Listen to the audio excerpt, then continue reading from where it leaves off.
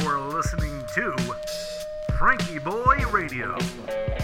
That the only thing we have to fear is fear itself. Letting America take a deep breath. Good evening, ladies and gentlemen. Welcome to episode 285 of Frankie Boy Radio. Tonight, we're continuing our Christmas week, talking about preparations, talking about the Christmas star, and we got another episode of Dr. Electro, episode 14. So pull up a chair, sit back and relax. I'm your host, Josh Urban. Thank you for tuning in. Hope your week is off to a great start. Tell you what, man, had a lot of fun today at the retirement home, passing out a bunch of cards, Christmas cards. So as you may recall, a couple of weeks ago, I put a call out to say, hey, does anybody want to send my buddies some cards and some goodies? Because they have everything that they need, but Christmas during COVID, kind of, I'll have a blue Christmas without you. Exactly, right? So difficult. Everybody's kind of stuck. So I just put like one post up on Facebook, maybe two. It's spread around. I got a table full of socks and soaps and cards. I got a box of cards, 200 cards from an elementary school in North Carolina, all on construction paper and hand-drawn in the most delightful ways. Oh, passing out all this stuff today, and old friends that I barely know, and they sent in all these cards, and their neighbors helped send in cards, and I'm passing these out, and I was telling the people, I said, because they're sitting in the room, and I do my little, I should start going KGB, but I figured that probably wouldn't be funny. So, but I do my little on the door, and then I go in and say, hey, can I come in? And they're like, yeah, come on in. And I come in with my box, and I'm like, okay, I got a story. This is, you don't know these people, but there's some good people in the world, and they wanted to send their regards, and here you go. And the smiles and the delight, it's just been great. It's just been great. And then the Christmas star. Ha! Did you see this? The conjunction of Jupiter and Saturn. They're the closest they've been in this position in 800 and some years. It happened also in like the 1600s, but the Jupiter and Saturn were kind of in the sunset. So conjunction is when the planets align, so to speak. And this is on solstice, first day of winter. Awesome stuff, right? So the planets align. Obviously, they don't crash into each other because they're about 500 million miles apart. Jupiter is twice as far away, or Saturn is twice as far away from us as Jupiter is.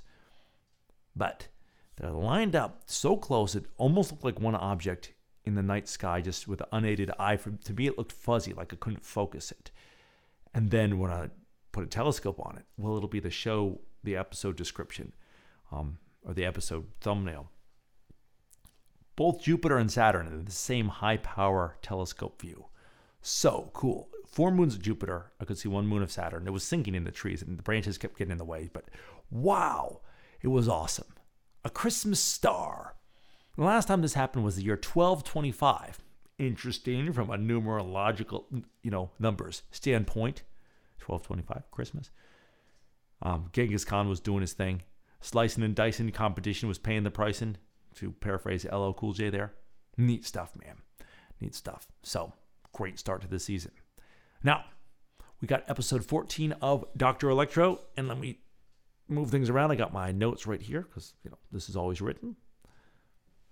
When I'm doing the other stuff, I like to talk. I find there's a difference between the spoken word and the written word.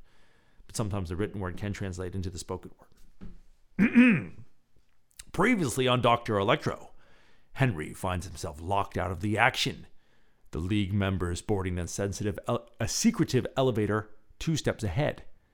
The possibility of League interference dawns on Doc and his crew while Mabel and the Old One decide to act. Dr. Electro, episode 14. Henry ran and jumped. The cold iron of the fire escape greeted his determined grip as he hoisted himself up to the ladder, which reacted with an alarm shudder to this surprise visit. Up and up went Henry the clockkeeper, climbing into familiar territory as the ground grew distant. Finally, he gained the roof and peered down into the window opposite.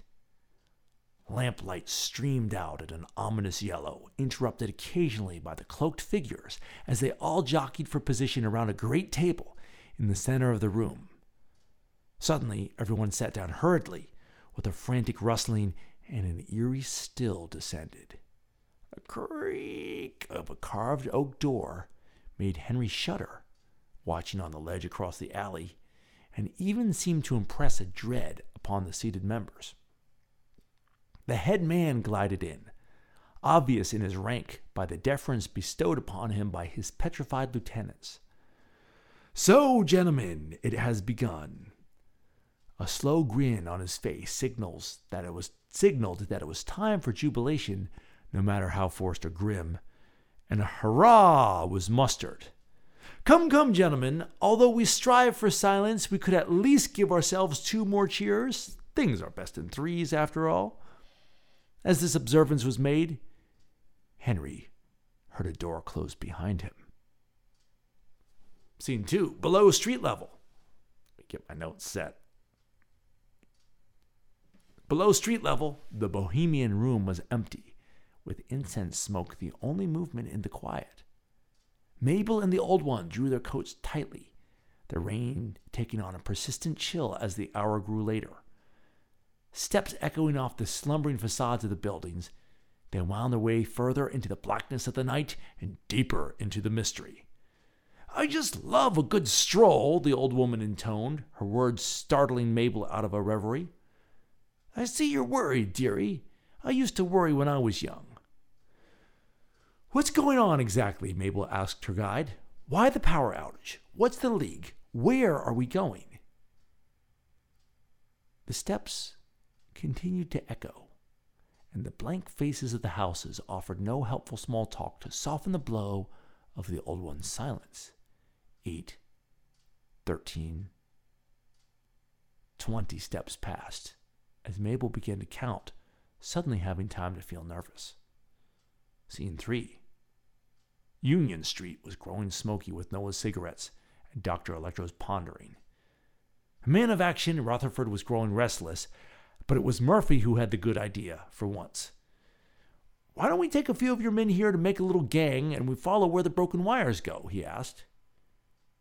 "Jolly well!" Rutherford sprung up, and even Electro was jolted to earth and to action. To be continued. And now, ladies and gentlemen, our daily practice.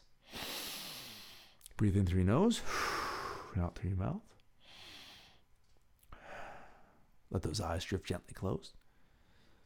And let us begin.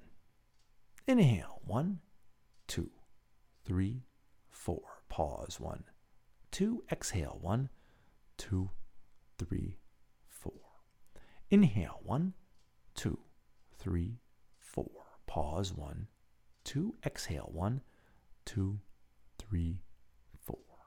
Inhale, 1, 2, 3, 4. Pause, 1, 2. Exhale, 1, 2, 3, 4.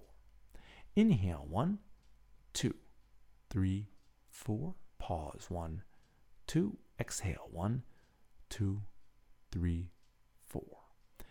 And last one. Inhale, 1, 2, 3, 4. Pause, 1, 2. Exhale, 1, 2, 3, and 4.